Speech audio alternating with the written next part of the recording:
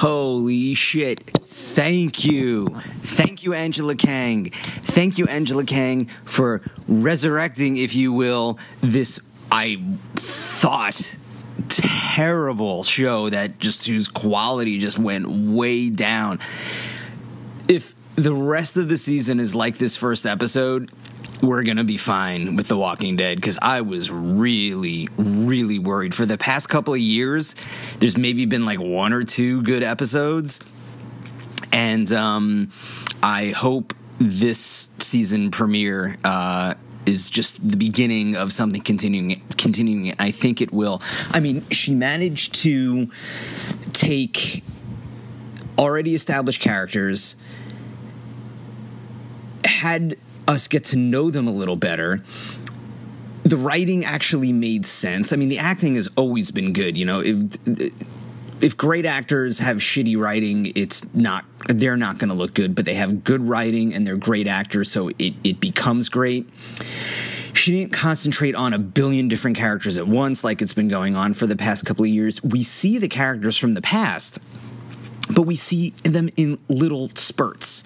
And you develop these characters by giving them a little bit of screen time, and then when we get to know them, you can increase it. But it concentrated on the main characters who we've all grown to love. So we got Rick, we got Michonne, we got Daryl, we got Maggie, and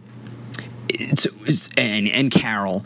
So concentrating on them, which this episode did, was just so well done.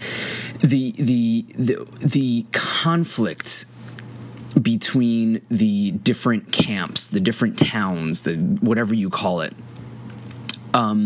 is very real, and it pulls from what's going on now, you know, trying to figure out how people are going to get along. You see the tension in that. I do wish Gregory was alive for a little bit longer, because he was such a terrible, just the way he was written was so bad, because he was such a mustache twirler.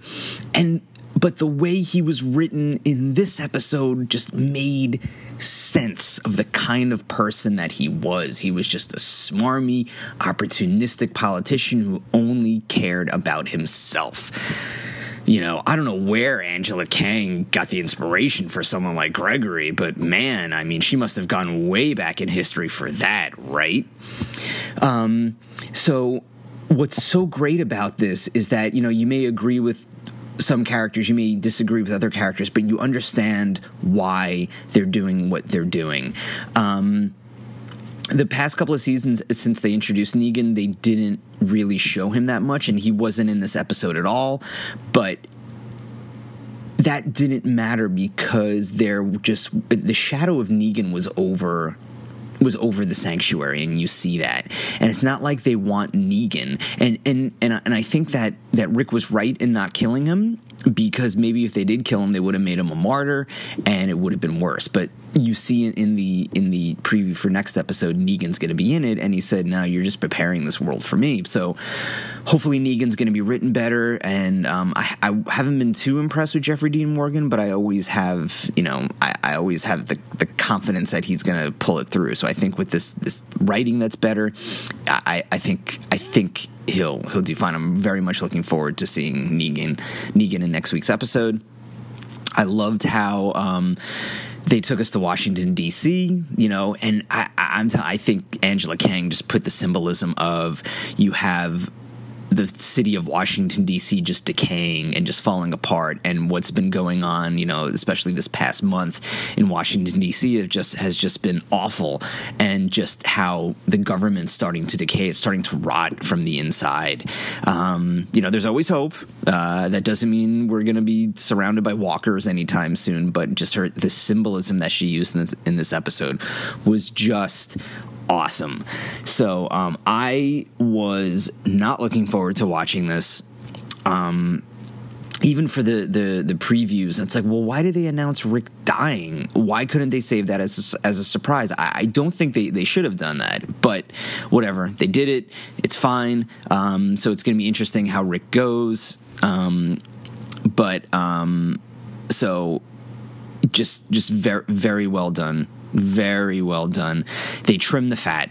They got the meat, and I don't even eat that much meat, but they got the meat out there. They got the protein, bro. And, they trim the fat of the episode. It's focused. The characters are dynamic. The acting is good. So, good job. Good job all around, and especially for Ms. Kang. Thank you. And what's funny is that as good as The Walking Dead was this episode, Fear the Walking Dead was fucking horrible. Like, this season was like, what? It was especially the last couple episodes, it was just so cheesy. It started out with such promise, and then it just became so cheesy. So I'm kind of glad the Fear the Walking Dead characters aren't coming to Alexandria, because who the fuck needs them anyway? But listen, there's always hope for Fear the Walking Dead 2. I thought Walking Dead was dead, but it seems very much alive. So I'm glad to be alive as well, and I'm glad you're alive to listen to this. So thanks for listening, and you can find me on Twitter at MMAM Podcast, and you can, at least for now, you can contact me that way. All right? Sound good? I think so. All right. Have a good one, everybody. Bye.